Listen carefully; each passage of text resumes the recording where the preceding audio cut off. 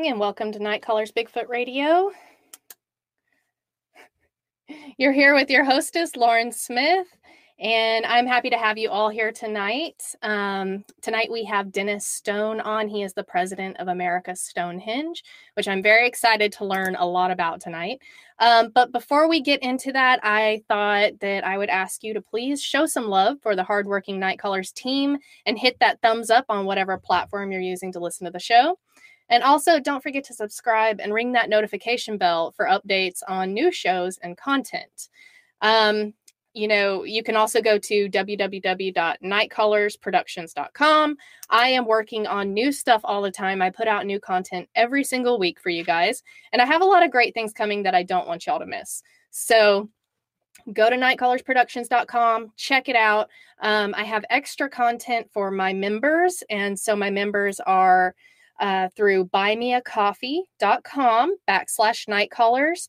And through there, you can become a member and get access to extra night terrors, extra interviews that you can't see on the normal feed. So basically with that membership, you get an interview every week rather than every other week, plus an extra night terrors and lots of other exclusive information and content and a free sticker because, you can't beat that. So I wanted to shout out real quick. This weekend is the Fouke Monster Campout 2021. And we will be in Fouke, Arkansas at Smith Park. We're going to be having a great time. So if you're nearby, come on out, check it out. So without further ado, I'm going to go ahead and bring on Mr. Dennis Stone, the president of America's Stonehenge. All right. How are you doing tonight, Dennis? Oh, good. Thank you, Lauren, for having me on. Oh, yeah. No, I'm honored to have you here. I read your bio, and I know you've been on a few other very prominent shows, America's Unearthed and stuff like that. So, I really am honored to have you here. Well, it's a pleasure to be on with you tonight. Thank you so much for having me. Of course. Okay. So you're the president of America's Stonehenge. What is that exactly? Well, America's Stonehenge is a little bit hard to describe, but it's about a 110-acre hill with all these stone ruins on top. Mm-hmm. And these stone ruins have been there, we believe, for about 4,000 years. We think it's a complex of stones that are lined with the sun, moon, and stars, so it's an astronomical site. It has stone structures that might have been used for different purposes, including burial, perhaps. So I don't think it's a living site like the Fred Flintstone, it looks like that, actually. If you look at some of the structures, they're sort of reminiscent of that. Mm-hmm. But we don't think it's a place of living. We think it's a place of worship, a place of observation, perhaps burial and ceremonial. But it's one of about 800 sites in the Northeast, including all of New England, New York, Pennsylvania, Delaware. It actually, now we're finding out some of these same type of stone features go right across the nation. So really? My dad got involved with this back in 1955. They knew of about 15 different sites across the Northeast. And again, since that time, we found hundreds of these sites. So it's not totally unique, but we don't believe it's colonial or post-colonial. We think it was built, again, around 4,000 years ago, plus or minus, and it might have been a layering of cultures. But the stone structures, you can walk inside of them. They have big stone roofs, big, gigantic slabs of stone that were used for the construction of these structures. Mm-hmm. And there's a couple of really unique features on our particular site. And we can get into that in a few minutes. But it's a state of New Hampshire historical site. It was made that in 1970. So it did get some recognition from the state of New Hampshire back 50 years ago. And my family involvement started on a radio show back in 1955. There's a Lodge station out of Boston. It's one of the biggest New England stations, and it's still going. I think it's 85 years it's been going. But back in 1955, my dad was an AT&T Bell Laboratories engineer. And he had been there for about 2 years at AT&T, and before that, he had spent time up in Labrador for the Coast Guard, right, not too far from where the Vikings landed. So he was always interested in the past. And unfortunately, he was there back in the early 50s before they found Lonzo Meadow back in 1960. But he would have definitely taken a trip over there if he had been there at the time. Yeah. So on this radio show, they were talking about these strange stone ruins in North Salem, New Hampshire, about 40 miles north of Boston, about 20 miles from the seacoast. And he had never heard of these, and yet he only lived 8 miles away. And so it was a total surprise that this big Boston station had a whole topic about this for the evening, about these ruins.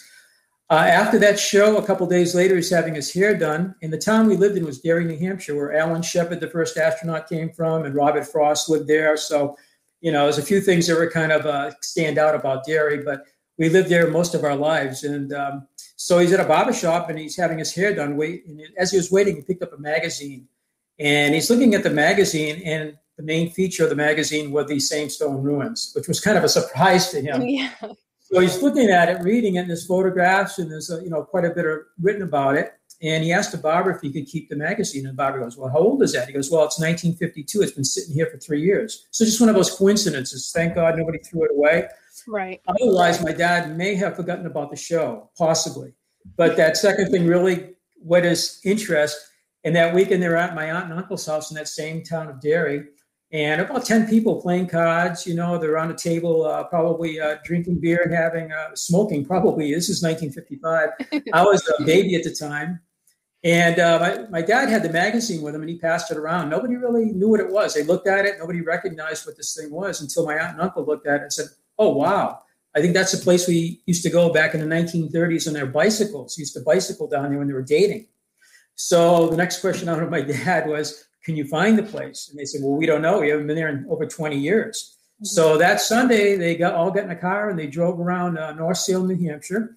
And they finally found a road that looked sort of familiar to them. And they parked the car next to the road. The four of them went up and through about a half a mile through woods, just dense forest and everything. And they found the site. And my dad climbed under this chain link fence. So they were trespassing at the time, of course. And he spent quite a bit of time looking at the ruins. The rest of them stayed outside this chain link fence. It covered about an acre of the main, what we call the main site. When he came out, everybody's like, "Well, what do you think?" And my dad was just totally blown away by this place and mentioned something about maybe possibly getting involved with research, study, maybe owning it, possibly opening it up to the public as a museum. Because my mom's response was something about, "You have rocks in your head," something like that, which he really did. So eventually my dad, he met the owner of the property. And in 1958, he opened it up to the public as Mystery Hill Caves as an attraction. And at the same time, he was working at AT&T, and he had a new family. My sister was just born just around that time. She's a couple of years younger than I was. And so he was quite busy with, they actually literally built our house too. So that was a lot of work. So my dad and my mom basically worked on this place, opening it to the public. They had a visitor center they built. And we've been going for, this will be our, I guess, a 63rd year we've been in business. Oh my gosh. So 1958, and this is 2021. So 63 years. Well, I got to do the math, Yeah, 63 years we've been open, but about 66 years that we've been involved with this site. So it's generational, like you were mentioning your show is kind of, part of your family.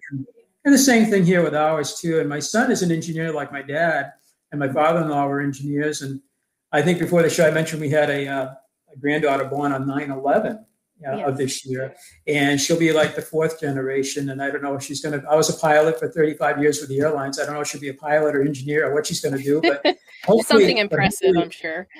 Yeah. And I just hope she's interested in the site too. I just hope it continues on, in the family, hopefully, Absolutely. So it is a family legacy. And how did you get to become the president of America's Stonehenge? Or have you made any changes to it that you've implemented? Well, my dad passed away in 2009. And then, of course, it went to me. My sister, she was kind of involved with it when she was younger, but she was a nurse and she went her own way kind of. She still had an interest in it, but she wasn't directly involved with it. Unfortunately, she passed away in 2012 from cancer, pretty quickly on us. So it was only myself and my sister, nobody else. And my mom and my dad had, because of the stresses of running the business and everything back in 1975, and I'm sure there are other issues, but they divorced at that time. Before that, my mom had been involved with the business too quite a bit. And I think she always kind of loved the place anyway. But after the divorce, my mom, she went and did her own job. She had her own work and everything. And I kept her up to date on what was going on there. But I took over, and my wife's been highly involved with it since 1993. She was in the corporate world with Chrysler Financial, Waddell and Reed, and she was with another company too, another big company. I'm trying to think of the name of it. But she decided in 1993 just to run the business. And at that point, she decided to take the visitors, we add on to it a whole new section of it, which our accountant said you'll never be able to do, and she did. She got the financing, and then she was basically the general contractor, and we put up a new visitor center. It has a theater, bathrooms, everything up to date. So she's been in it for almost 30 years full time, and she was homeschooling my son there too. Upstairs, we set up a classroom for him. So it really worked out well. And then he went to college and engineer and everything. So and in 1970, it was made a State of New Hampshire historic site. So it's that too on top of that. That's awesome. I mean, that's quite the legacy, and I love that you're still continuing that legacy, and your son is going to continue that legacy, and hopefully your granddaughter. Yeah, they'd be on that, hopefully, yeah. That's amazing. Because it could be house lots. Southern New Hampshire really got built up in the 60s when the Route 93 out of Boston came into New Hampshire and became a bedroom state for all, Boston and that whole surrounding area had a lot of high-tech jobs. So a lot of homes, they're still going in today, the road went in 1963, and all of a sudden real estate prices went up, homes went up, and a lot of towns became little cities. And so we got about 110 acres we're preserving today. It's a beautiful hill, and it's probably the reason we do. And we have a 3-year project of forest management, basically a harvest of the forest and thinning. And now you can see all the surrounding hills, and it's so beautiful that you look at it and say, now I kind of get the idea why these people may have chose this hill to build this site on, because it is really beautiful, and there's a river to the west. There's a glacial cliff shelter on the west side. In that glacial cliff shelter, we found pottery back in 1958 that dates to about 2,500 years. They call it Middle Woodland Period pottery. So Native Americans are living on the west part of the hill, probably seasonally. In our parking lot back in 1995, they were doing some shovel test pits. We have the president of the New Hampshire Archaeological Society working with us since 1989, and she was doing a shovel test pit study across the 110 acres and found a wigwam. Actually, the wigwam was a big dome structure, and it was about 30 feet across. What they found was all the stains from the post that supported it, 2 fire pits, and I believe Woods Hole Oceanographic Institute in Woods Hole, Massachusetts, did the carbon dating on that. And they dated to about 2,000 years old, one fire pit, and the other one was about 1,700 years old. And they actually found the grease from cooking from that time still in the dirt. It hadn't degraded. And that could be dated too, but I think they were kind of limited budget because each carbon dating is very expensive. So Native Americans were on that hilltop too. The oldest carbon dating we have is 7,400 years old from a possible fire pit. So people may have been on that hill, some human activity going back to the Middle Archaic time period, almost 7,500 years. So people go, who was there 4,000 years ago in New Hampshire? But there were Native Americans going back over 10,000 years in northern New Hampshire in the White Mountains. So there's no question people were here. It's just, who were they? Why did they build this site? And who were the people that built the site? For what purpose? Is this site related to some of the other 800 sites across the Northeast? And what happened to the people that built this? Those are all questions we're still trying to answer today. The site really shouldn't be here. We've been told that the Northeast shouldn't have any ancient stone ruins at all. And yet these things do exist. Mm-hmm. If you go to the Hudson Valley, right above New York City, Westchester and Putnam County and Dutchess County, there's about 500 sites. And some of these have been on Ancient Aliens, although they didn't talk much about aliens, but they did show some of the sites on the TV show a year and a half ago. And they're very impressive looking chambers. And they tend to align with the sun on like a solstice or equinox or a cross quarter day. Sometimes a constellation like the Pleiades. It will be, if you're standing inside the chamber looking out through the entrance, it may be a long entrance, you'll see maybe a summer solstice sunset, but you might also see a Pleiades alignment with a structure, for instance. So astronomically, these sites seem to be aligned with the heavens. So farmers setting up these structures has been one answer, but I don't think the farmers were necessarily interested in setting up alignments with the solstices, equinoxes, cross-quarter days. And the moon goes through an 18-and-a-half-year cycle, too, that most people aren't aware of. And the next one comes up in 2025, and we just had that forest management. And for the first time, those particular avenues have been open because we began clearing in 1965, and we never got to the lunar alignments, the lunar max, we call them. So 56 years later, we're just opening up some of the clearings we wanted to open up back in the 60s. So the work is continuing today. That's awesome. So I know that you had the carbon dating from way back when. Hold on. That's just, hold on. My stream is acting odd. Let me make sure that everything's okay. Okay, there we go. It might be this place. We get all sorts of weird things up here on this hill. No kidding. Particularly battery flying all the time when they're up trying to film, or drones, or professional crews coming in, like last summer, the Travel Channel. It's just constantly like, we brought all these batteries, like 6 batteries, and they're all dead. One of those weird things. So, yeah. Do you think that has to do with the stones? With the, like, is there any electromagnetic energy coming off of them or anything like that? I don't know much about stones. That's what they talk. Yeah, I'm not that well versed in it, but there's quartz in our rock, a lot of quartz. And there's iron, and of course there's feldspar, mica, and we have an earthquake fault line. The whole hill is split right in half, east to west, And interesting thing about a fault line is there's about 700 stone circles in Wales, ancient megalithic circles, and they actually go over the border right into England. And I've been in that whole area up there. But they're built within either about a mile and a half to the structures being built right on the fault lines. And in Scotland, there's about 800 stone circles. I've been to Scotland too, and I don't know if they're associated with fault lines too. But a lot of people claim they are, and ours is, you can see the whole crack right through the entire hilltop. So yeah, I don't know, maybe some energy drain there, something like that going on, possibly, but it's all these different people over the years, and we always laugh about it. They go up there, they bring their cameras, their drones, and all this equipment, and then it's dead, and they got to go back and charge it in the building, come back up and do another take, And, well, on the flip side, on the non-land side, we have that same thing happen with Bigfoot. I just want you to know. Oh, really? Yes, that is a thing. Our equipment never fails. Batteries will go dead. Stuff will stop working. Same thing. Same thing. That's pretty cool. Yeah. So we do have a question. We have lots of questions from that. You have quite a few fans in the chat. I want you to know that. Oh, thank you. Yeah, So, okay. Cryptidville wants to know, does America's Stonehenge align geographically with the site in the UK or any other sites? Well, that's a great question. Scott Walters did a show called America on Earth. It ran from 2012 to about 2015. And then that was owned by ABC Disney Corporation, A&E. And then Travel Channel Discovery Network actually bought it, I think 2 years ago. And they ran 10 new episodes. And we were on one of the earliest episodes. They filmed us in 2012. My son was in college at the time. And during one of the semesters, he actually was playing with Google Earth.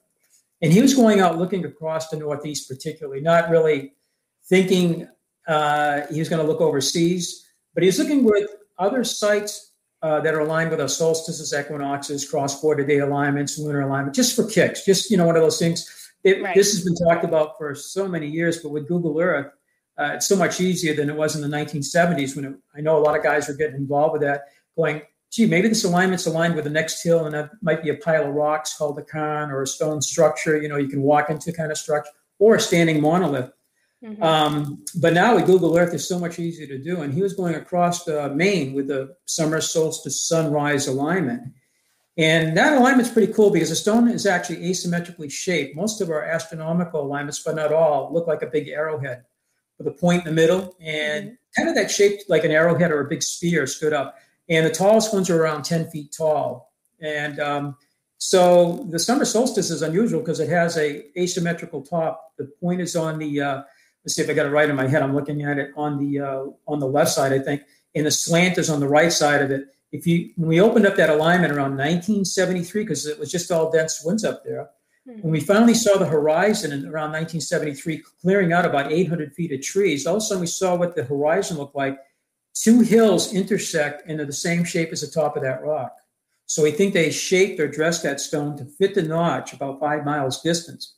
And between that stone and the astronomical center, which used to have 2 piles of rocks up to 1937, and unfortunately the first archaeologist got in there with his crew and they cleaned, they excavated, and when they got to the pile of rocks, these 2 cairns, they didn't know what their function was. They thought they were hollow chambers, like beehive-shaped chambers. And they thought they were connected to one of our large structures called the Oracle Chamber, but they were not.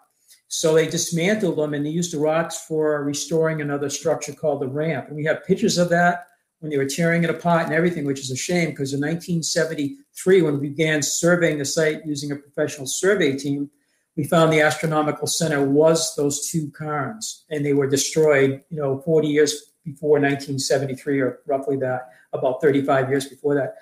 But if you look across at that stone I mentioned that has a slant, there's a stone circle, and that's where you stood to watch the summer solstice sunrise over that stone through the notch on those two hills, 5 miles distance.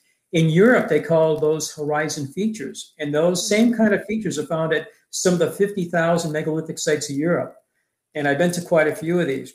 If you follow that line like my son did, he went across Maine, and Maine doesn't have a lot of these sites. Connecticut's loaded. New York is definitely loaded, and Massachusetts has a lot. Vermont has quite a few too.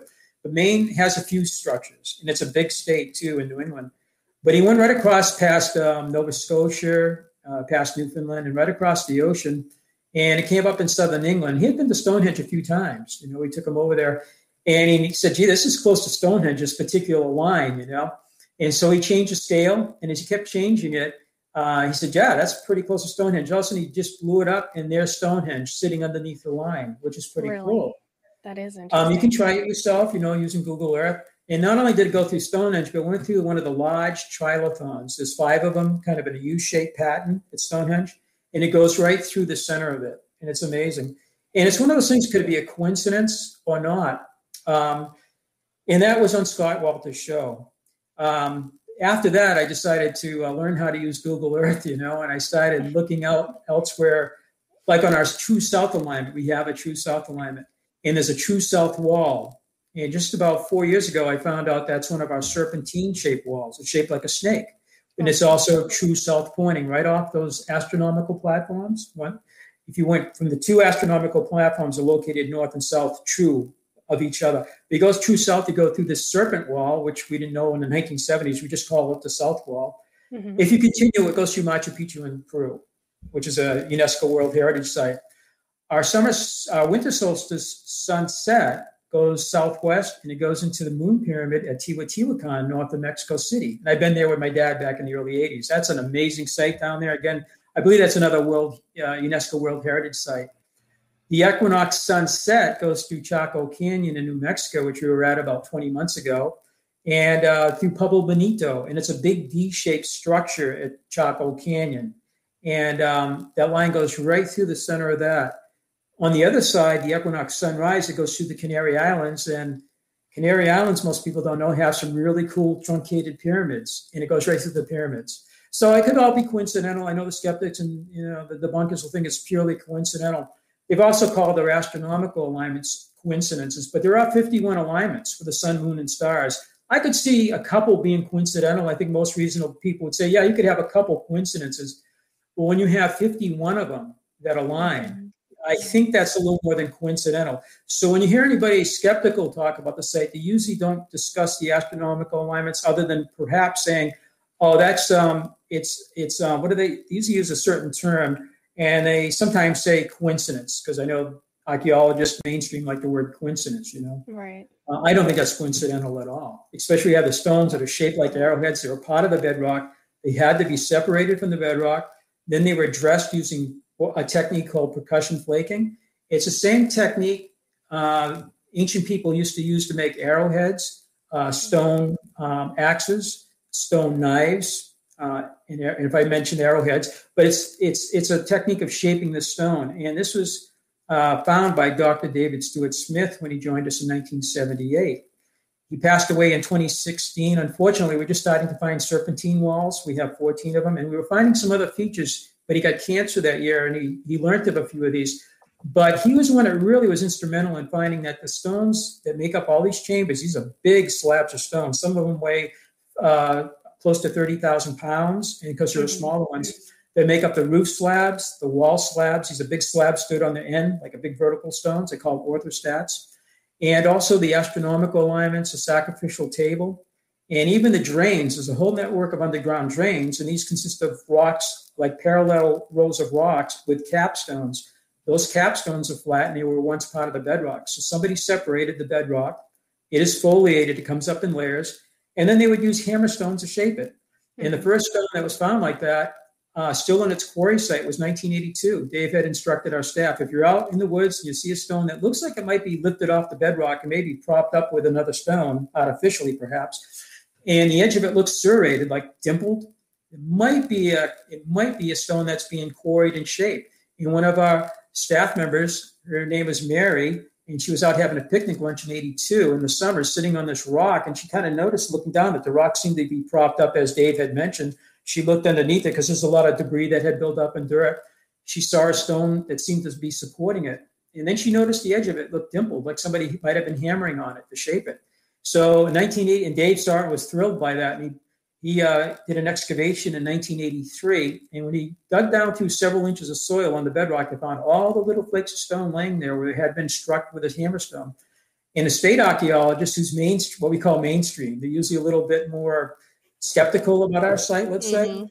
Well, he came down, and I think he was impressed by Dave anyway, and Dave's credentials and Dave's sincerity and Dave's dedication and hard work. And Dave had just, before he joined us in 78, had been over in Europe working for the British government on medieval sites and megalithic sites doing restoration. So he had 6 years of experience over there too. Then he got a couple doctorate degrees and everything. So he listened to Dave. He came down and he kind of oversaw that work. And he said, it's unmistakable that your big slabs here were actually shaped using Stone Age technology, not Metal Age technology. So getting back to that alignment, that stone has been shaped, it was stood up, and it does align with Stonehenge, which is pretty cool. And then we have the other ones I mentioned too. Right. That is, it's just unbelievable how I've always told people, if I could have one superpower, it would be to be able to touch something and go back in time and, see what was going on, like what this stone has been through, art, stones, stuff like that. History is fascinating to me. And with what you're doing, you're preserving it, which is amazing. You're discovering it, which is amazing. But you're showing what was going on back then and how we've come to be where we are now. And that's just fantastic to me, My dad always says you learn from history, and yes. You don't learn from history, you learn from history. But thank you so much for that. Yeah, it's one of the sites that is being protected.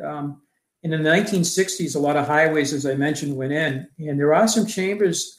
There's a couple outer belts around Boston, Route 128 and 495, which is part of 95 that goes from Maine all the way down to Florida, that Route 95 on the east. Anyway, 495 is an outer belt of Boston, and 128 is a little bit closer in. And we have photographs still in our records of stone structures that were back in the 1963, they were bulldozed, and they're no longer there because at the time, and even today, there's some doubt as to what these structures are, they're not important. People shouldn't be wasting their time looking at these old stone structures. They should put their time into legitimate archaeological sites. We've heard that, which is really a shame. But as David Stuart Smith said, he told me this before he passed away, it seems to be an ancient culture of stone builders, or what we call a lithic culture, across the Northeast. And what he didn't know is we're finding the same type of stone structures all the way out to California. There's a town called Weed, California, and there's stone walls that resemble ours, with serpentine walls, chevron-shaped walls that will go to a boulder. Then it will change course, go to another boulder, change course again, going to another boulder. New England farmers, when they built walls, they built them for generally three purposes: to clean a field. You don't want the rocks in the field if you're going to plow, because you'll hit them. The other reason is to establish a boundary and perhaps a stock fence. And sometimes these walls served all three purposes. And in New England, there's about 240,000 miles of walls, enough to go from here to the moon and a little bit beyond that. But we think there's also these ancient walls that were not built by farmers. And they look different. They have a lot of big slabs of stone versus the rounded type field stones that farmers found left over by the glaciers, kind of rounded, These walls will have windows in them, beautiful linteled windows. I don't know if I sent you a picture of some of the linteled windows. They're absolutely beautiful. We have 14 of them at our site. There's also windows like that in the Berkshires in Massachusetts, and they're part of serpent walls, just like some of ours are part of the serpent walls. Serpent wall will be a wall that looks like a snake. There's a head, a body, and a tail. Connecticut has hundreds of them. And down there, they go from 30 feet in length up to about 300 feet. The average is about 100 feet. They can be linear or straight. They can be rectilinear with the head like 90 degrees off from the body, or the tail can be. And some of them are shaped like the letter S, just like you think a snake would look. And some of them actually looped. They'll actually come back around and they'll bite their tail, and that's called the Ouroboros. And there's actually ancient jewelry, and I think on pottery there's paintings, but it's part of the ancient mythology of Egyptians, Greeks, and other cultures. Even in the Americas, Ouroboros would represent eternity or the circle of life. And one of our biggest serpent walls actually starts with the watch house. It's a chamber that's about 300 feet from the main site. It's a multifunctional chamber. There's a lot that's going on with it astronomically, but it looks like the head of a serpent, and in the back of it, it undulates. It goes around counterclockwise, 2,550 feet, comes back in front of its mouth, and it looks like it's biting it. It does one more hump or undulation, and then it twists 90 degrees to a pointed tail. And we've always seen the hump. We always saw what we know as a tail today. But over, I'd say at least 6 decades, my family was there, because we didn't find this until about 4 years ago. We never recognized it as anything to do with serpent or anything. We just thought it was part of a wall. And you look at it now, and it's unmistakable. It does the undulations and everything. And the head of it looks like a big serpent. And it's very similar to the ones in Pennsylvania. And again, back in Connecticut, there's like hundreds of these things. The Hudson Valley has them too. Mm-hmm. And when you see these repeating patterns across the landscape, Alabama has them. They call them rattlesnake walls. They're in Indiana. And in eastern Colorado, they have the same thing. So when you see these things stretched across the country, you don't think this is just a big coincidence, mm-hmm. or just a crazy farmer building a wall. It just happens to look like a serpent, you know? Right. I actually, I saw recently, I was doing a little research for this show, and I actually saw the walls like that, you know, you know, but they swear, I read that they were made like that because it used less rocks or bricks than a regular wall. But they're actually longer though. You know, they're actually really, yeah.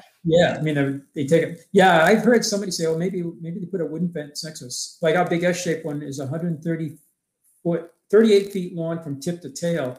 It's mm-hmm. a big sweeping S with a triangular head, and it has a flat slab in it, which is stood up. We call spine stone. A lot of these serpent walls have these vertical slabs in like a repeating pattern again, and they call them a hermstone or a Manitou stone, the Manitou.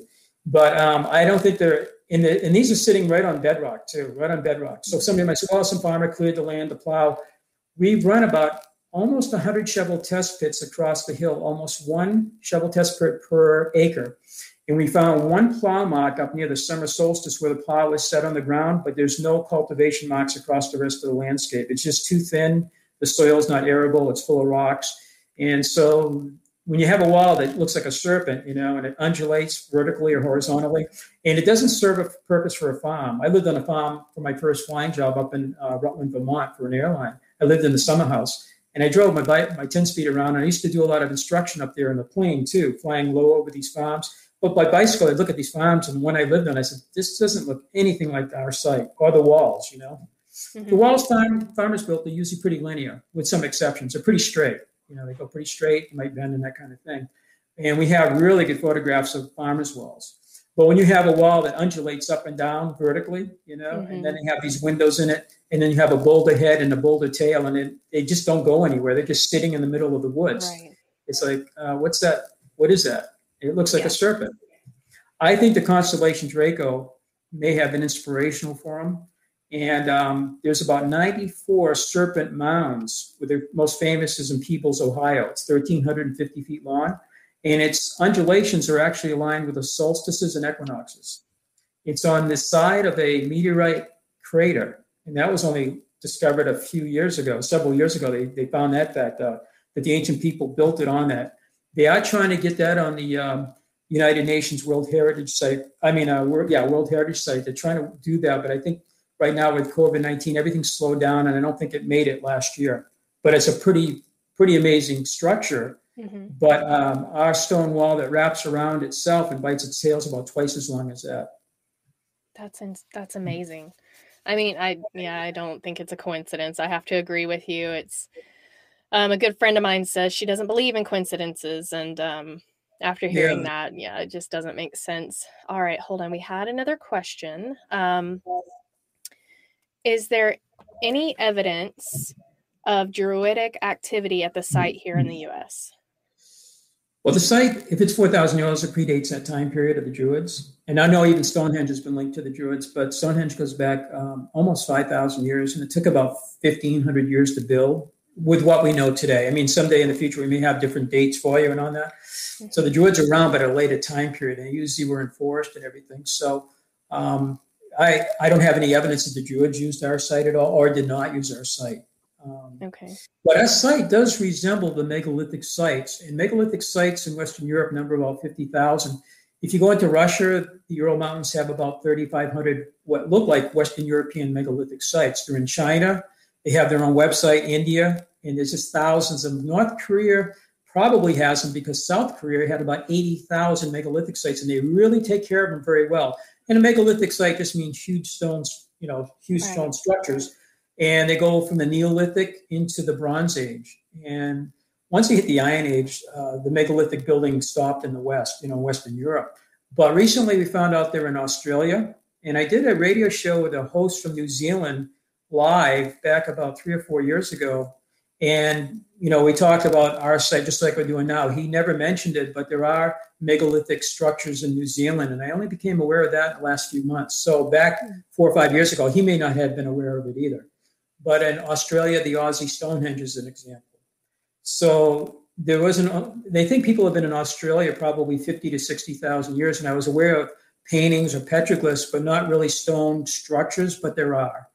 I have a number of people that have visited us in the last couple of years from Australia, and they weren't aware of it either. So it's not well known over there, but you can actually Google that, and you'll see that these structures exist, Mm-hmm. So they seem to be worldwide on every continent except the Antarctic. And if they weren't in North America, it would be a little unusual because they're in Ecuador and South America. There's the, what do they call it? The Brazil, I think it's called, Stonehenge, or the Amazon Stonehenge. It's actually, it borders Brazil and I think French, was it French Guiana, I think? I forget. It's one of the, just north of Brazil, there's another country, and it's right in that country on the border of Brazil. And it's actually megalithic. They look like megalithic ruins you see elsewhere, It seems to be almost like a worldwide phenomenon of building these huge, building these structures with huge stones in them, That's amazing.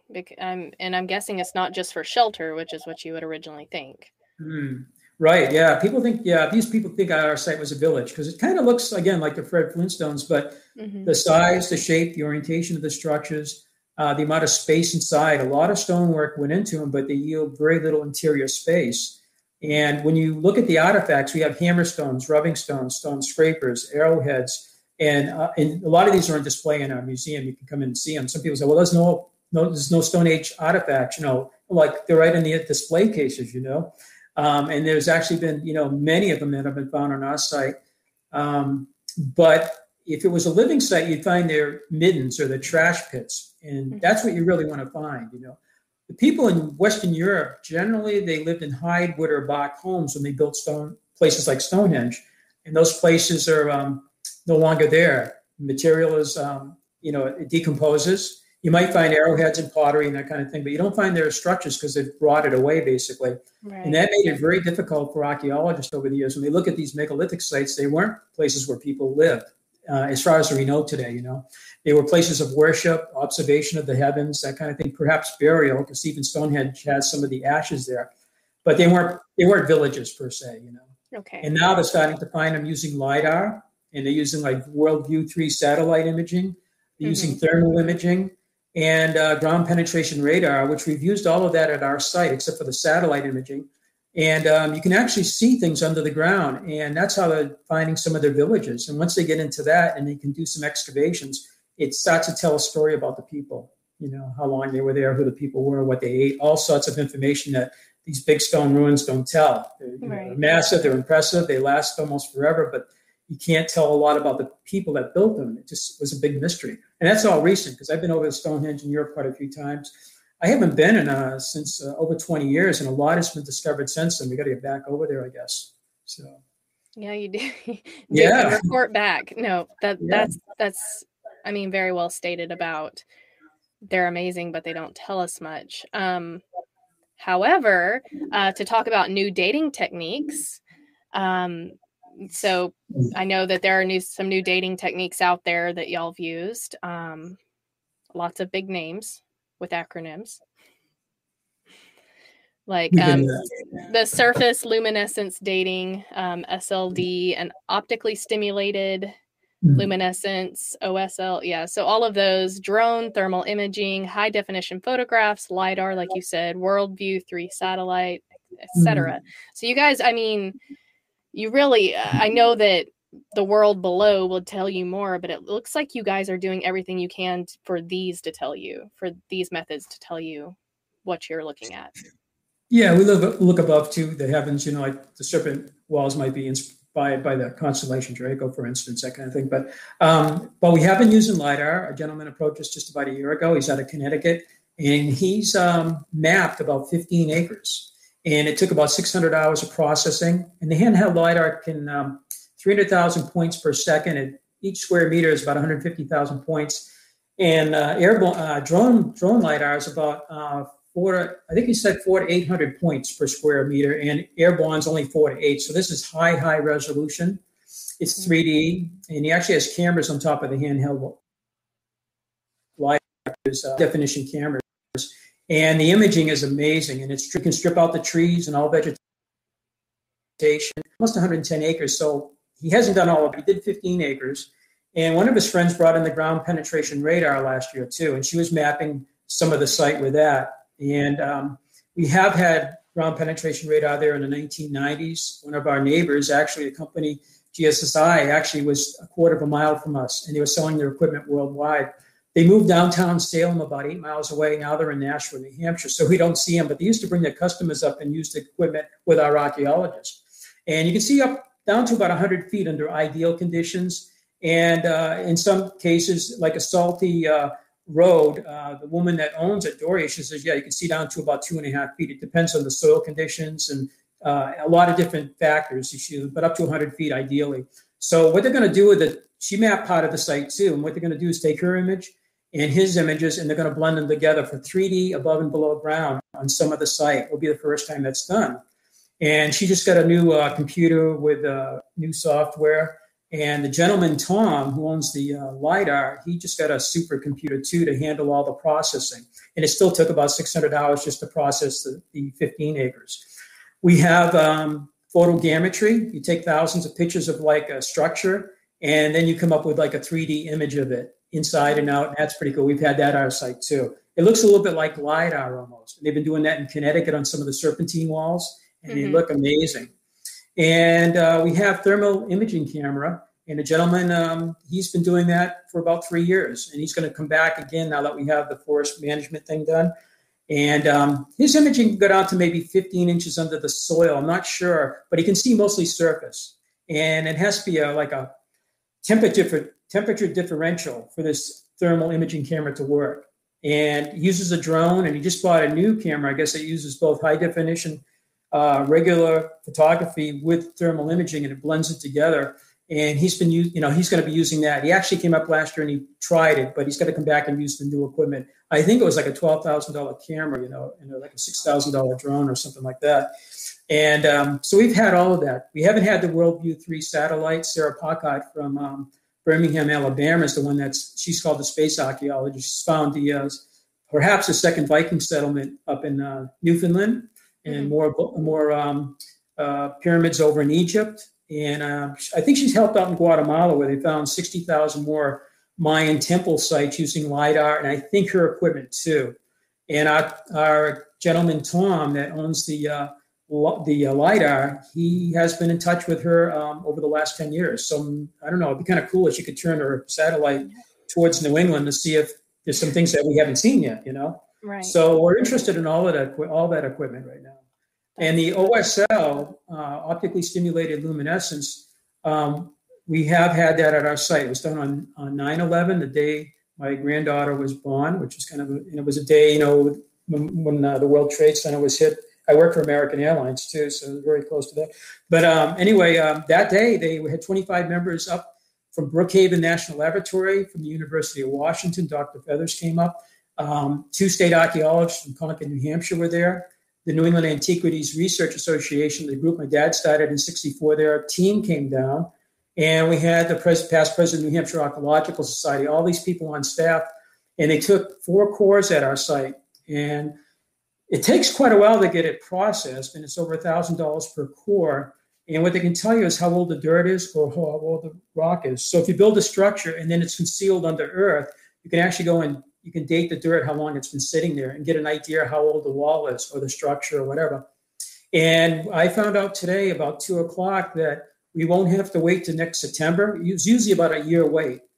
We were also aware that it might be a little bit sooner than that, but today we found out that Dr. Feathers is retiring from the University of Washington, I think, sometime this year, and he wants to get this done. So we may get some results this week. It could be tomorrow. And they did 7 other places. So they did 2 more sites in New Hampshire, north of us. They did 1 in New York, north of New York City, at one of the sites down there. 2 in Connecticut and 1 in Rhode Island. So we're anxiously awaiting ours, excited too, ours plus those other 7. 1 in Pennsylvania that NERA had looked at, that group had studied in 2018. It was a separate project. And the results came back last year from that. It was actually terracing, man-made terracing of stone, a stone structure. Again, it should be colonial, post-colonial, according to mainstream. And the dates on it kind of range from about 3000 BC up to about, I'm going to say about 500 AD. But the what they call the central date or the medium date or the weighted date, I guess, was 570 BC. So this structure was sitting there at least 500 years before Christ. So it wasn't colonial or post-colonial. Right. So, and they may want to do it again just to double check, doing it, but it's very, very expensive to do it. So our site had 4 cores. So you can imagine how much. Yeah. Somebody from there had passed away and left some money to help out on this project, which is really nice. And I hope they honor this particular person. They left quite a bit of money. And NERA has been really good about picking out projects to do dating and, survey work and this kind of stuff. So we're really excited about the OSL. We have had 12 carbon datings at our site starting in 1967. And then we had the astronomical survey that took place from 73 to 1977. We called that Part 1. We sent that data to the Harvard-Smithsonian Center for Astrophysics in Cambridge, Massachusetts. And in 1978, we got the results back. And what they said, we have the name of the person that did the whole analysis with the data. So, well, if these alignments were used for that purpose with the sun, moon, and stars, they would work about 1800 BC, plus or minus a couple hundred years due to the Earth's tilt. You also have 24 star alignments. Of course, at that time, we only knew of 1 with Polaris, the pole star, the north alignment. We didn't know we had 23 other star alignments. So that today we have 51 alignments with the sun, moon, and stars. And that 1800 BC did agree with the earliest carbon dating on the main site in 1971. So 7 years before we got the results from Harvard, we got the carbon dating from Geochrome Laboratories, also in Cambridge, Massachusetts, and that was 1800 BC plus or minus 250 years. So carbon dating and astronomical data seem to agree. And then with David Stewart Smith and Dr. Gary Hume, the state archaeologist, the way the stones are shaped using percussion flaking, seem to agree with that, didn't give you an exact date, but it kind of agrees with a prehistoric date. So that's the OSL's coming up. Yeah, it could be this week. We might be excited. I'm a little anxious to see. I hope that y'all get the results this week. I really do. I'll send you a message. Yeah. Okay, please do. So you also have a website.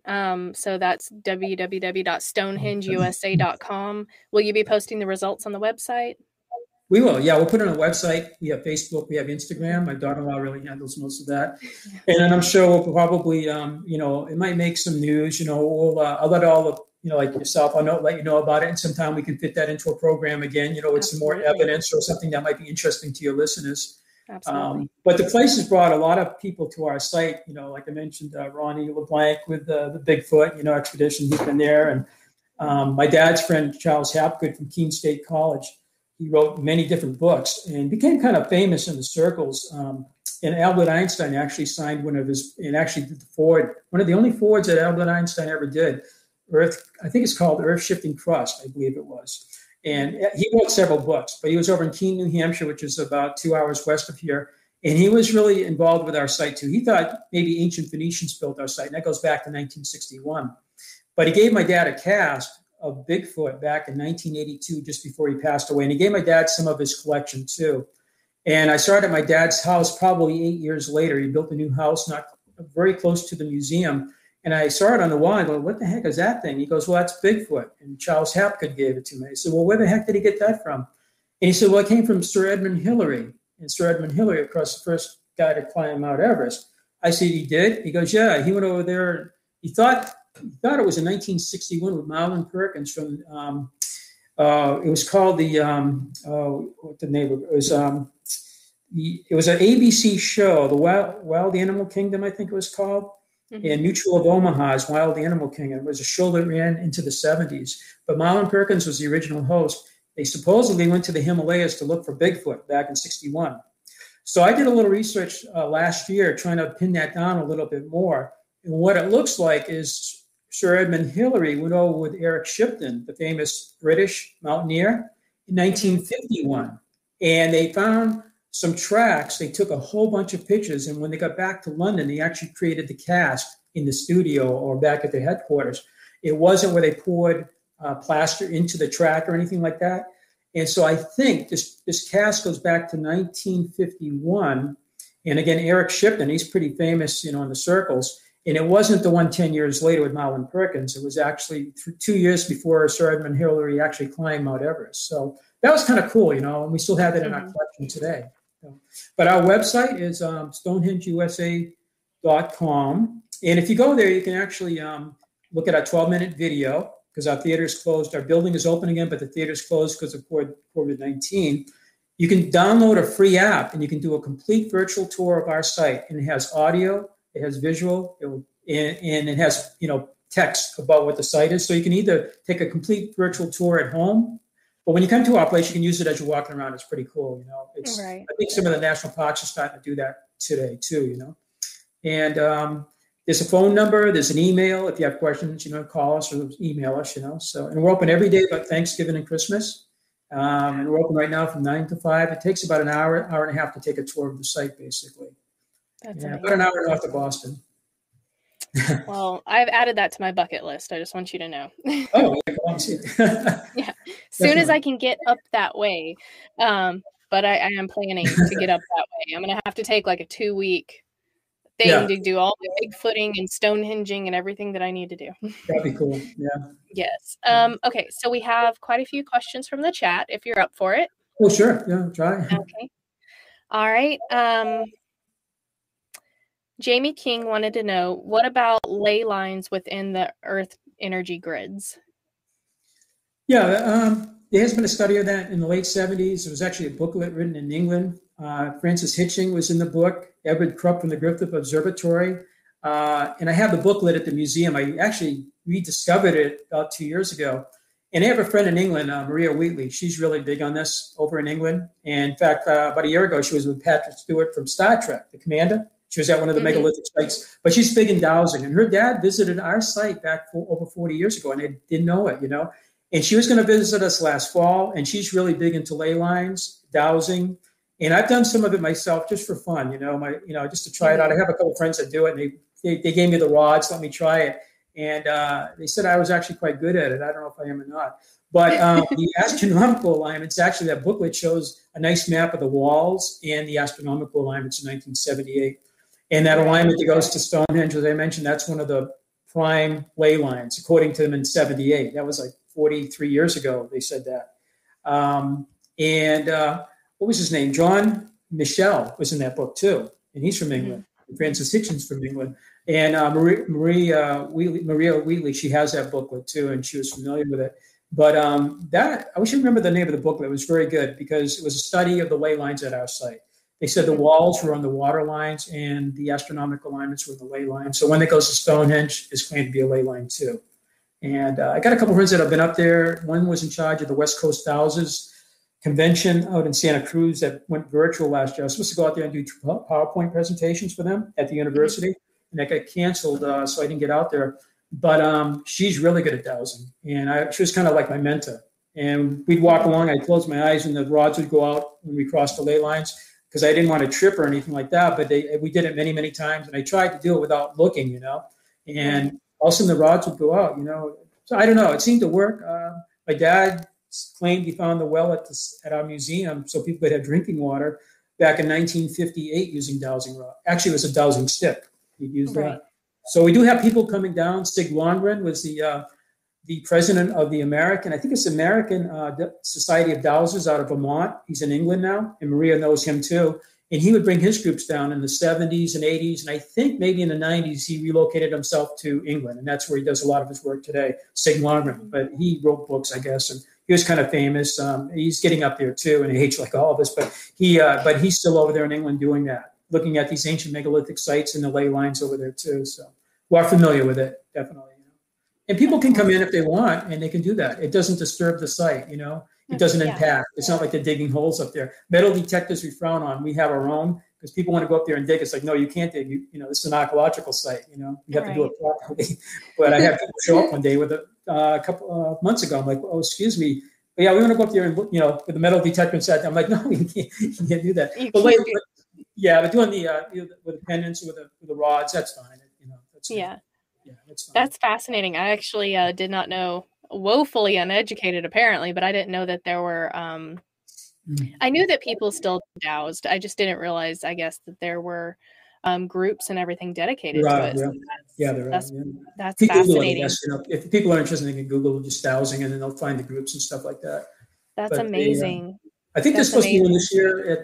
There's a dowsing group, and I think the same lady. She's in Massachusetts. She did the one out of Santa Cruz, and she's doing the one in Flagstaff. I think it's in October or something like that. So there are groups, and they do meet in different parts of the country, and we welcome them as long as they don't dig at our place. Non-invasive kind of thing. Yes. Okay. Let me ask. Are the stones indigenous to the area where they're constructed? And again, that's Jamie King. Really, really good question. The quarried slabs were quarried off the hilltop, and since that one in 1982 was discovered by Mary. We found, especially in the last few years, we found about 34 of them. And some of these, are multi-ton stones. So they were separated from the bedrock. They were propped up. It's the rounded type rocks, the glacial boulders that are brought in from a different place by nature, by the glaciers. But the big slabs, and they compose the roof slabs, the wall slabs, the sacrificial table, the astronomical alignments, as I mentioned. And these are all indigenous to the hilltop. But some of these big slabs are, several tons, and they're actually up to 1,000 feet from the main site. And after we got to like number 30 or 31, and we found 34 now, and we keep finding them out there. I think when we cleared the forest and we just finished that project, we're going to find more of them. It dawned on us that these people hadn't completed the site. It looks like it was a work in progress. And these slabs are pretty huge. They're as big as any on the site today, It looks like they had intentions of bringing them up and building a bigger complex. And then the question is, well, why didn't they do that? What happened to them? Why did it stop? And then you can come up with all sorts of speculation and theories, warfare, disease, climate change. I mean, who knows, One of the thoughts was if these people were old world, we know Native Americans were all around the site. They may have had either 100% involvement or some involvement, but this also seems to be an old world. When you look at the size, shape, and orientation of the structures are so similar to the ones in Western Europe. I mean, there's a couple of them that look like the ones in the Ural Mountains of Russia. It could be just coincidental, of course. But if they were old world people and you had the Bronze Age, you needed tin and copper, and the theory is that they were coming to the New World for both of these resources, the Phoenicians and others. That's one theory, it's not, of course, proven. That when the Iron Age happened, you no longer needed to come over here because iron can be found anywhere and it's cheap. Mm-hmm. And even poor people can make iron tools, weapons, and utensils and stuff. You didn't need the Bronze Age. Basically, the market fell. And that might have been a reason why they cut off coming over across the ocean. That's just a theory. It's interesting to talk about. It may have not happened, but that's possibly why these people stopped building. I think they're going to have a much bigger construction up there. If you visit, you can see, Mm-hmm. We always thought it was probably mostly complete, but after finding all these huge roof slabs, they look like roof slabs, just like what we have in the structures, that I think they were going to continue building the site. And then it came to a stop for some reason. That's interesting. Patrick Vaughn would like to know, what religion are they tied to or pagan beliefs? Well, definitely probably sun. The sun and moon were very important to him. And the question is, who were the people? If we knew the people, we could probably pin down more of the religion what type of religion they practice, And we have that sacrificial table there. It's just called that. I think Goodwin back in the 1930s, the first researcher, he called it the Great Stone Table, but other people called it the sacrificial table. It's about 4.5 tons, sits up on 4 legs. We have found in the last 4 years not only serpentine walls, 14 of them, and 14 beautiful windows in the walls. These are just beautiful window walls. We found also that in the zigzag walls going from boulder to boulder to boulder, that the floor plan of the chambers, and we used the LiDAR just recently to prove that, they're trapezoid. So if a farmer was building all this, say for the sake of argument, everything was built by a farmer 200 or 300 years ago, I think you'd have 90-degree corners, rectangular, square shape. The floor plans of the courtyard, of the oracle chamber, of the patty chamber, of the chamber in ruins. And it's like next to the sacrificial table is kind of a rectangular area that people call the animal pen. It actually looks like it could have been where something was kept for a while before, maybe, if they were in a sacrifice, we just don't know. It has 2 little niches where you could keep food in too. You'd have to see it. It's hard to describe. Mm-hmm. When you look down at it from above, we've been doing a lot of measuring, but when Tom ran his LiDAR over that too, when you look at the imaging on the screen, and we're doing a PowerPoint together. We're going to have a PowerPoint presentation of the LiDAR. We're working on that. That'll be pretty cool. We're going to go to meetings and conferences with that. You can see the trapezoid shape just with your eye. His equipment can see down to 1 centimeter. So we're looking at a standard unit of measure too. So not only can get really accurate shapes with his LiDAR because it's so accurate, but when somebody built this site, they probably used a yardstick of some sort. Roscoe Whitney from MIT was an engineer, and he was a foreman back in 1937. And he said, whoever built the site either didn't give a damn or know about linear measurements because I looked at the width, the height, and the depth of these structures, and they don't conform to imperial measurements of inches, feet, or yards, which you think it would be if it was colonial or post-colonial. Right. But we discovered in the 70s when I was making the diorama, which is the first thing you see when you walk into a visitor center today, it's still there. Mm-hmm. I built a diorama of the astronomical alignments, and maybe 30 acres out of the 110 acres. And we were doing some careful measuring on the site back in 76, 77, and we were already aware of a measurement called the megalithic yard, which is found in some of the megalithic sites. It's 32 inches, 0.64, or 83 centimeters. And we when we started measuring, we said, I think we might have a megalithic unit here at this site. And that's back, 44 years ago. But we didn't really pursue it. I was still in college. I was building my hours for flying to get an airline job, and we were quite busy, but it was always in the back of our mind. And more recently, we went up there and I had a professional stonemason help me measure. And he goes, wow, well, this measurement, 83 centimeters or 3264, is found in sites in Peru, some other places in South America. It's found in Mexico, like at Teotihuacan, and some of the southern mounds. So the LiDAR might help to establish, and it'll be kind of objective, I think, not subjective, like, well, you're measuring it wrong and all of this. Right. I think what we call the sum, standard unit of measure, we might be able to use that as evidence if it is like a megalithic yard. I mean, people will disagree and agree. We're going to have arguments no matter what. But my son's an engineer, and he helped me because, this was not built using inches or feet or yards or old rods, the old English rods. Mm-hmm. That's interesting. Weird Realities wanted to know, are there any petroglyphs at your site? Yeah, they were started finding these back in 1930. It's actually in the oracle chamber. The oracle chamber is shaped like the letter T if you look down at it, like a plan view almost. And it has 5 closet. It has a bed. It has a chimney with 2 stone louvers. That the 2 louvers are stolen the year we opened up. We have photographs of them. It has a big bench seat opposite one of the beautiful closets where they did one of the optically stimulated luminescence testing, actually in the closet wall. So, but Goodwin actually noticed a carving, and he called it the deer carving. If you look at it, it's not a deer. It doesn't have deer antlers. And over the years in the 60s, we even put down maybe an ibex. An ibex is a Western European animal.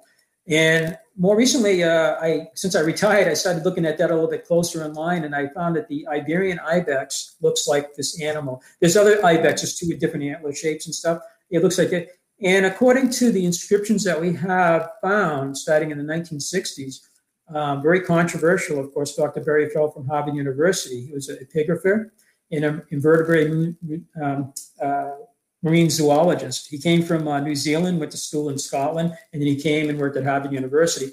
His passion was ancient languages and ancient script. And he could speak, I think, 7 modern languages, and he could read about 15 ancient scripts, Minoan linear A and B, Egyptian hieroglyphics, Celtic Ogham or Ogham, Libyan, Phoenician, and some other scripts too.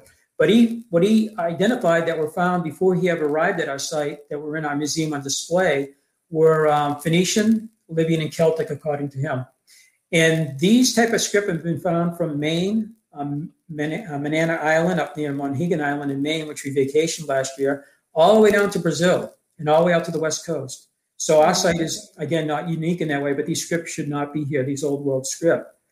And inside the chamber and ruins, we found 3 different inscriptions. And this structure has about a 4-ton roof slab that collapsed in on the structure.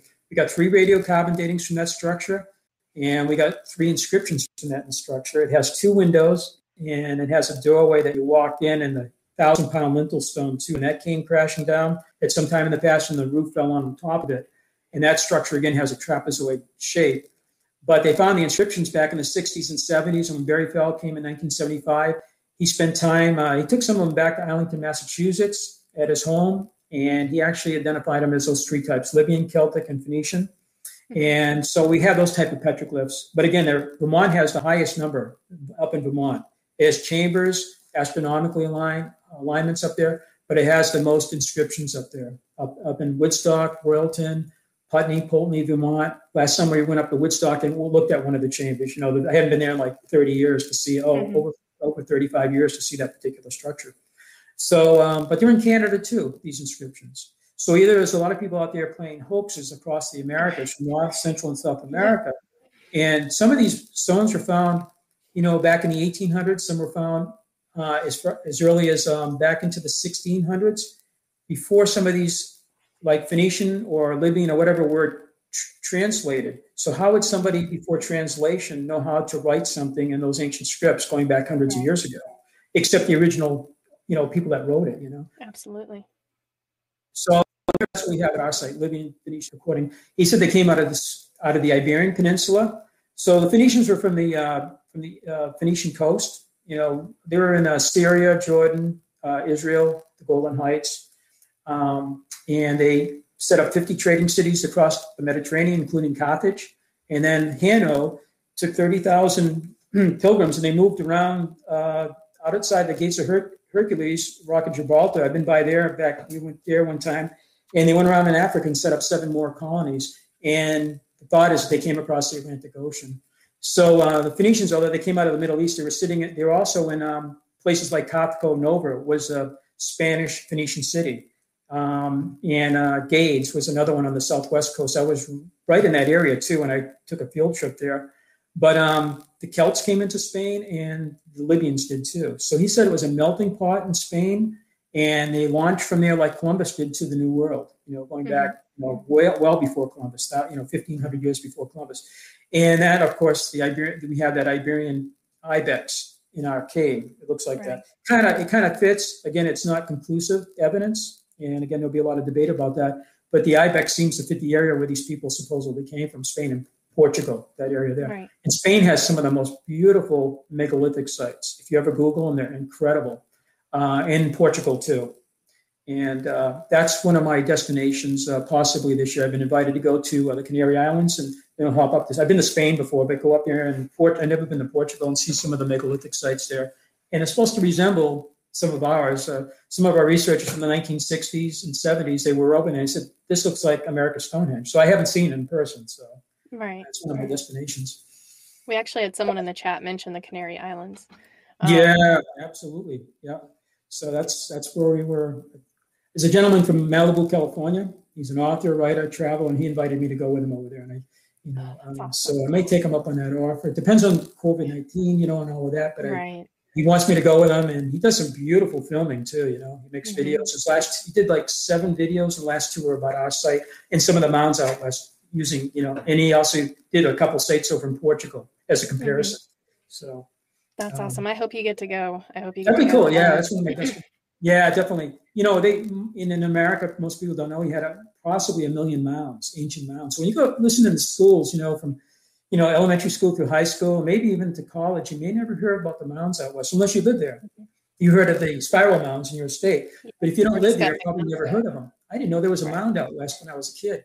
There may have been 1 million of them from Ohio, which had over 10,000, Indiana had maybe 5,000. They go right out to the Rio Grande. And then because you go on the other side of the Rio Grande, Mexico has over 100,000 temple sites, which are amazing. But these go right into Canada too. There are pyramids and different types of pyramids. There are even ones that are kind of conical shaped, which were usually the burial mounds, and ridge top, flat top. And then, of course, there's the effigy mounds too, serpent shape, and there's one shaped like alligators, and there's others shaped like bears. And the right in Iowa has quite a few of them too. And I used to overnight in Iowa, and up in Wisconsin too. It's just a shame at school they don't teach that we had these ancient. I mean, we have pyramids made out of earth in the United States, and they like the Cahokia Mountain Complex west of St. Louis, and it covered 4,300 acres, 120 pyramids. In Mons Mound, back on the Harmonic Convergence in 1987, we had 1,000 people show up suddenly at our site for that big event, and we didn't expect them. But out Shasta, thousands of people went there for meditation and everything. And we even had T-shirts made up for that, actually. Somebody made them up. They had heard people were coming to our place. CNN showed up, and all the Boston stations like, what the heck is this? What are these people coming to our site? But if you go to Cahokia in 1987 on top of Mons Mound, and I've been there, the top is so huge on that pyramid that 4,000 people easily were accommodated up there for that event. It's gigantic. It's amazing. And if you're familiar with the NASCAR lines down in Peru, the desert drawings, those beautiful artwork, if you go to Blythe, California, there are over 300. Some of these things are bigger than football fields in their artwork. But in schools, they're not talking about our sites in the Northeast. Some teachers may, but they're not in the textbooks. And then 1 million mounds, how do you ignore that? And you can go see them. Some are gone today. Or, even the geoglyphs, like the ones I mentioned in Blythe, California. Fantastic ancient things you can see in this country that people don't know exist. They're still kind of a mystery. Yeah, a lot there. Really. I discussed that a little bit with Mary Joyce as well. She talks a lot about ancient civilizations, ruins in our country that none of us even know about because history doesn't cover that. Our history classes don't cover that.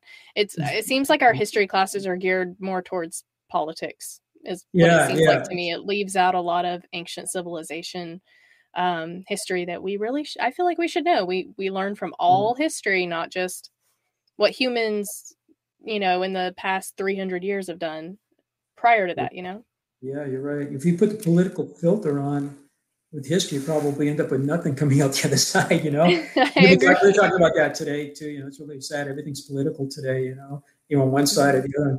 Well, we love the astronomy, the archaeology, the history, the prehistory, talking about Native Americans, possible old world visitors coming over before Columbus and before the Vikings, I mean, that's our interest. We don't want to make it political at all. We're just basically looking at the evidence and see where it takes us, And some of the evidence suggests old world visitation to the New World. And I mean, one woman said I was being disrespectful to Native Americans. And I'm like, well, for one thing, I have Native American on my mom's side, number one. My son was born with a blue dot.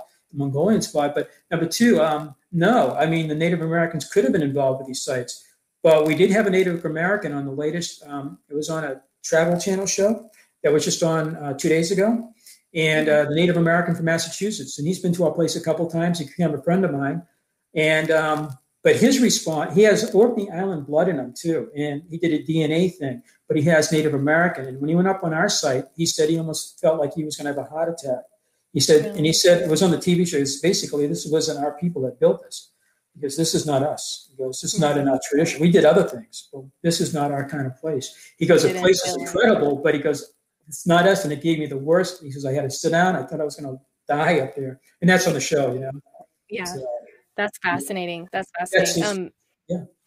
Yeah, that is interesting. So I did want to get back to the mounds real quick. We had discussed mounds before we started the show. And Jamie King actually has a great question.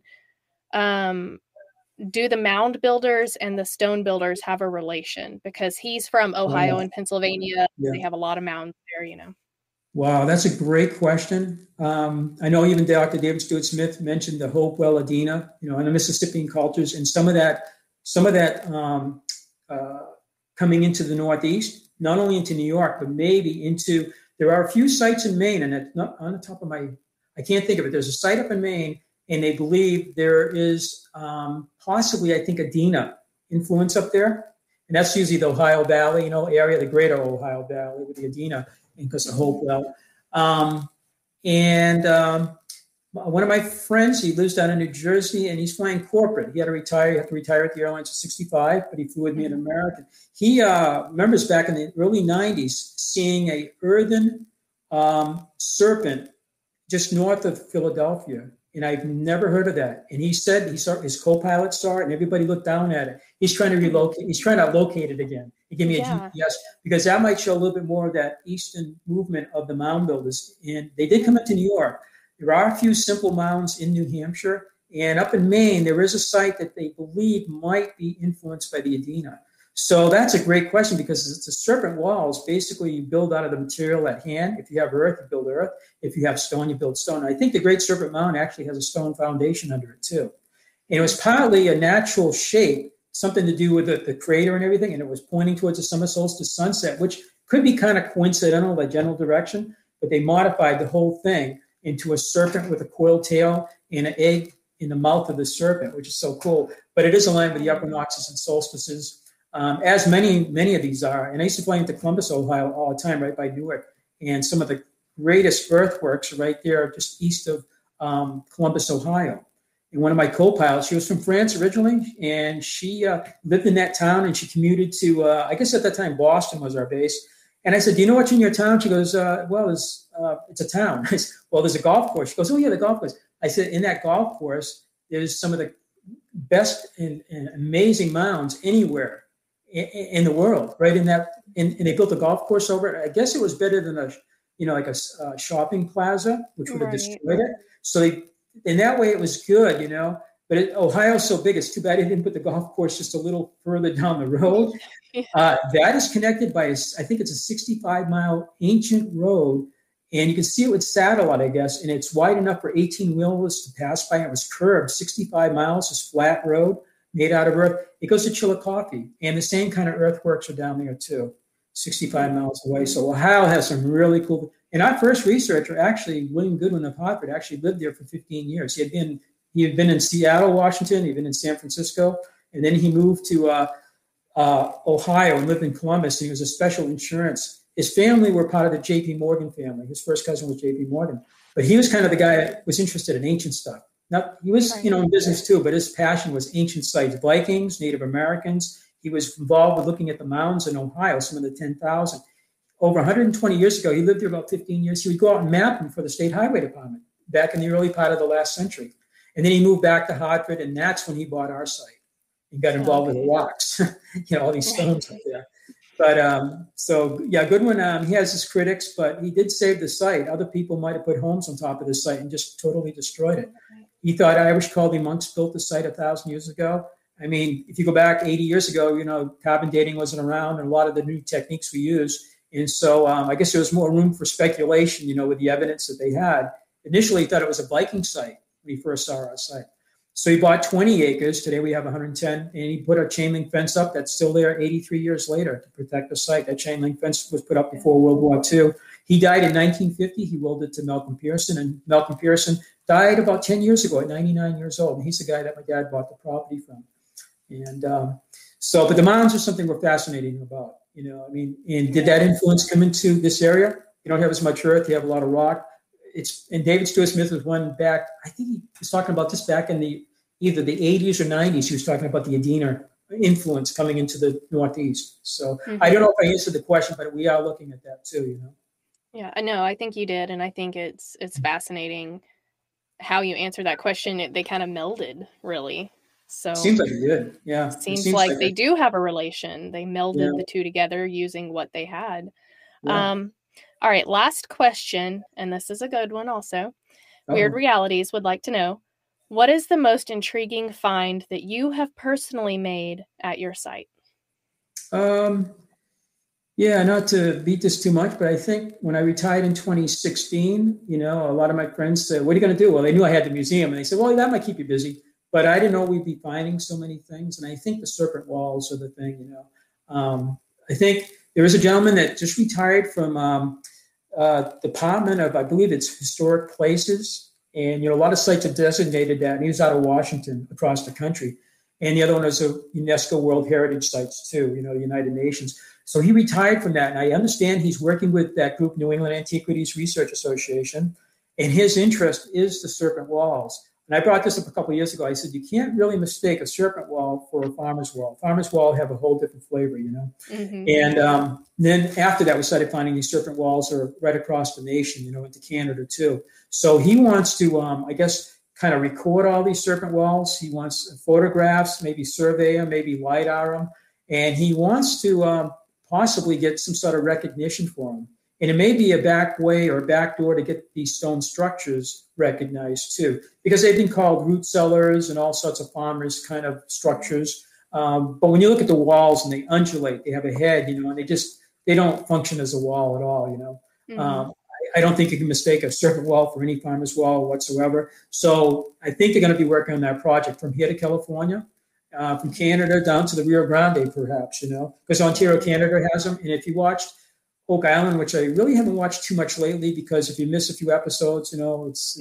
But around Christmas time, a friend from high school sent me a note saying, "Hey, they found a stone serpent wall." I'm like, "What?" Because I hadn't watched the show, you know, for a while.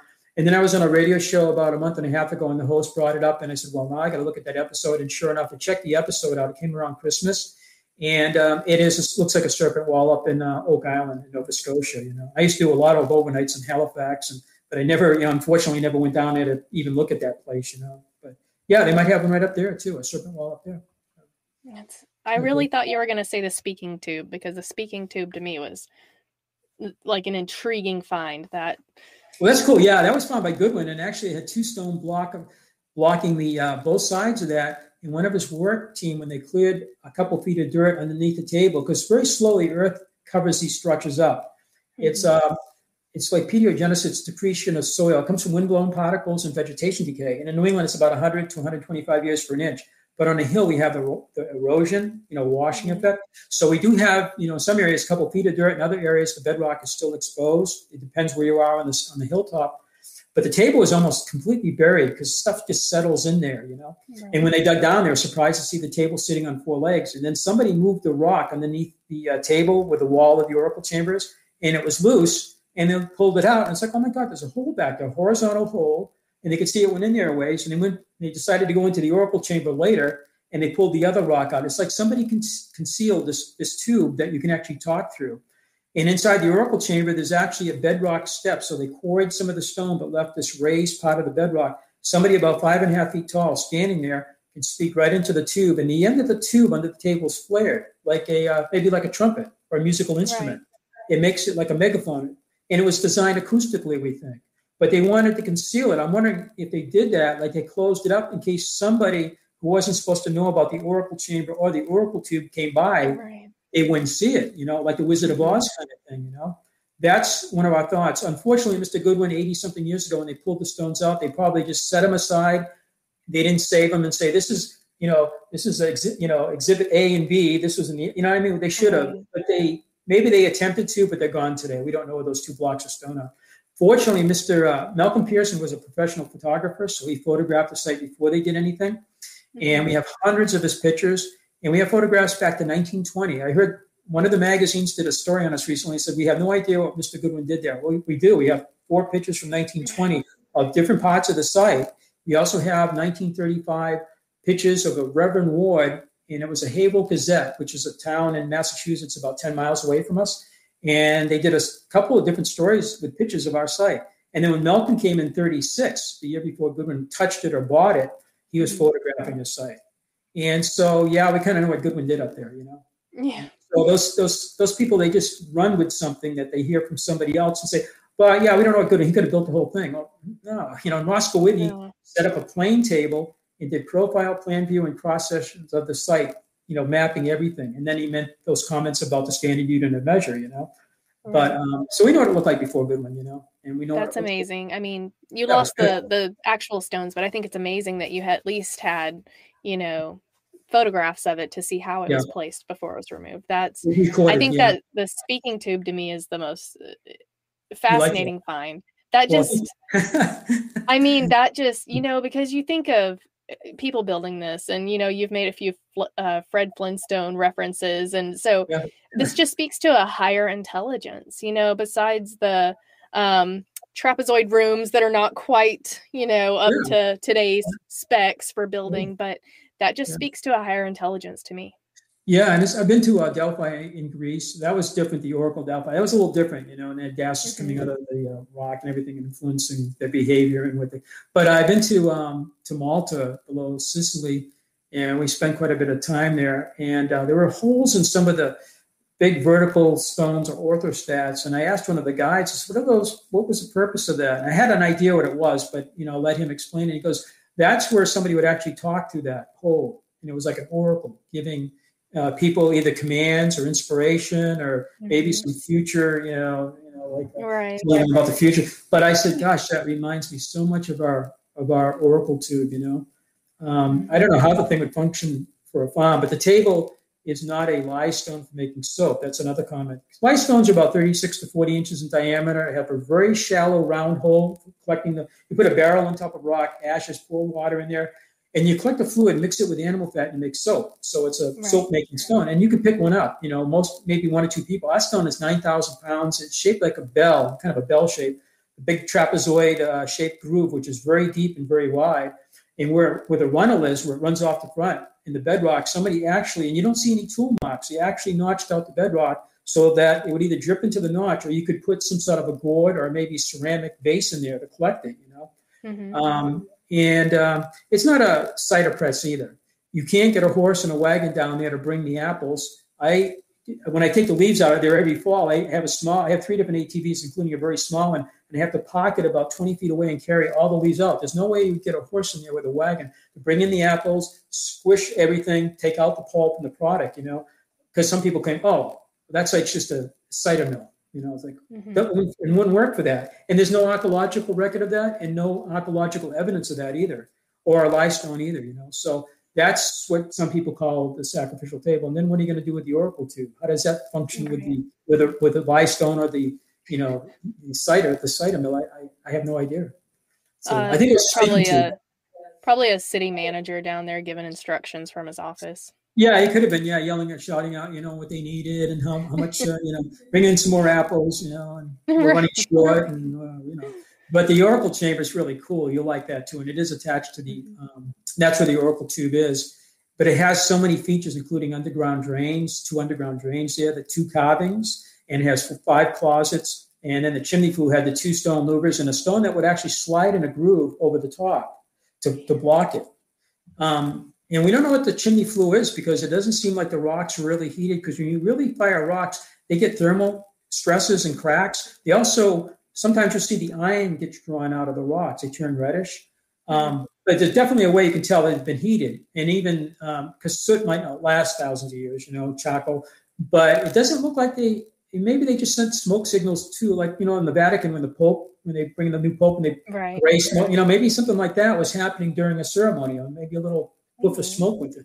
I don't know, But it's there. We thought often that might be astronomically aligned with the heavens, because a lot of the ones down in Mexico are aligned with the zenith. You look at the stars as they passed overhead, or a certain object, maybe a planet. And I had a gentleman from Harvard University over 20 years ago, really great guy, and he just passed away recently. But he was a professor at Harvard, and we would go there around 1999, 1998, and he worked with my dad quite a bit because I was on the road flying a lot. But we were looking at some of the stars, and then he would go back and look how the heavens look, because the Earth's tilt is a 41,000-year obligity cycle, and the precession of the equinox, it does change the heavens a little bit. So he kind of went back in time to see, and that's how we dated the astronomical alignments, because of the Earth's tilt. But what did it look like 4,000 years ago? It might have, it would be different alignments up there, a little bit different. That is a good point. That's all these things you have to consider. Yeah. You have to consider all that stuff, You do. I mean, you can't just look at it from today's point of view. Exactly. Literally from today's, you can't do that. That's if you watch the astronomical, like the solstices, they'll actually miss their mark by about your thumb and your little finger. It's about 40 minutes due to the Earth's tilt. Guy named what was his name? He's from England. Forget the guy's name. He's very famous over there. But he said over about 100 years ago, these alignments over here for the solstice, the equinox is still on, but the solstices and anything close to the cross-quarter days and lunar will be off a little bit. He goes, there's something going on here. If we could figure out back in time when they align, we could actually date the site. And that was pretty cool. That guy was already onto that. Sir Norman Lockyer was his name. And some people consider him like the grandfather of archaeoastronomy, and Dr. Alexander Thom from Scotland was the father. We met him. He died in 85, but we met Dr. Alexander Thom in Scotland. We had supper with him. It was Thanksgiving over here, and they gave us turkey. They didn't even know that. It was like really cool. But he was he was a professor out of Glasgow, and he had a seat at Oxford University. He was an engineer, just like my dad. He was an engineer. And he found the megalithic yard, the megalithic rod. He was looking at the way these circles, particularly in Scotland, were set up, and using Pythagorean, isosceles, and equilateral triangles. So geometry to build some of these 800 stone circles. So some are perfectly circular. Some are kind of elliptical shapes. So you might have like one foci for a circle, two foci for an ellipse. You would attach ropes to these poles you stuck in the ground. But for the egg shape and pear shaped ones, and these things repeat themselves across the landscape, people are going, look at those old people. They couldn't build a perfect circle for the life of them, except maybe a couple, and there's a couple of ellipses too. But what he found is they were intentional, and they were actually using the 3, 4, 5 and the equilateral isosceles triangles to build these pear shaped and egg shaped, and he labels them and classifies them all. And these are big, big stone circles, and they're actually aligned with the moon too. So he was into the astronomy, he was into the mathematics of it, and he was an incredible surveyor. And his son, Dr. Archibald Thom, too, he died in 1995, 10 years after his dad. We met both of them. And they were very interested in what we were doing over here, because some of the mounds out west are astronomically aligned. They were into that, too. The grandson, I understand, is over in Scotland, is carrying out the work. But really, really cool people we get to meet over the years, like that. No, and all the places that you've been, all the research you've done, you've really contributed a lot just through your own site, but then, just everything else. So, I mean, I think that's amazing. And this has been a very enlightening interview. Well, thanks so much. Yeah. I learned so much from my guests. Every guest I've ever had on, I've learned something from them. But this was a little bit outside my wheelhouse. But I mean, it's just been a fascinating interview. I don't even have any words. Like, it's just, thank you so much for coming on. Thank you so much for explaining everything and answering my questions from my chat. I can't wait to have you back on with those results, hopefully, and anything else that you have going on. I feel like we could definitely do a 2-part show here. Yeah, we might hear something this week, and I'll go back to the great questions from your listeners. I really appreciate the questions. They were really good, and it helped us learn too. Think outside the box. Things we may have not ever thought about before. So yeah, really great questions, and great questions from you too, and really, really enjoyed that. But this week, you might hear back from me. I'll send you a message if we hear anything. It could get messed up, maybe it'll be 2 weeks, but they say this week we might hear. So that's amazing. Well, I sure hope you get your results, and I hope you get to go overseas. I hope you get to go take a trip, Yeah, I get the American Airlines flight benefit retirement. So, and I've only used it 4 times in 4 years. Isn't that awful? It's a lifetime thing for being there for 27 years, and it's like I've never been to South America, and they're big down there. So a little plug for my airline, but I love my airline. But now I got to get back on the road like everybody. I have so many friends that have just not taken trips in the last year. Maria was supposed to be over here about 4 times. I had another friend that was supposed to go to Scotland, and she had to cancel that reason. It's just everybody. It's like, it's not, it's everybody like that. Yeah, it's COVID. I was going to say you have no excuse, but it's COVID. We'll wait a little bit longer until it's safer, and then I told my wife I'm going to go. I want to do a trip from Edward, Georgia, where the mountains are, right down to Poverty Point, and do like across the southern. And there's so much down there to see, and that's been canceled twice last year on us too. So that's one of my to do. Oh, I hear you. I have a bucket list a mile long, and it wasn't that long until COVID hit. And now it's just it's getting longer and longer. It is all the things that I want to do. So thank you again for coming on tonight.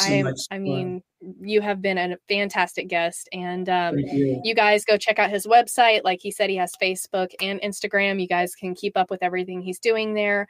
Again, we're going to have him back on to talk later on. And if y'all have any questions, y'all can reach out in the ways that he said. So thank you again for coming on tonight, Dennis. And, thank you very much. All right. And I will holler at you later. Okay. Thanks. Bye now. Thank you.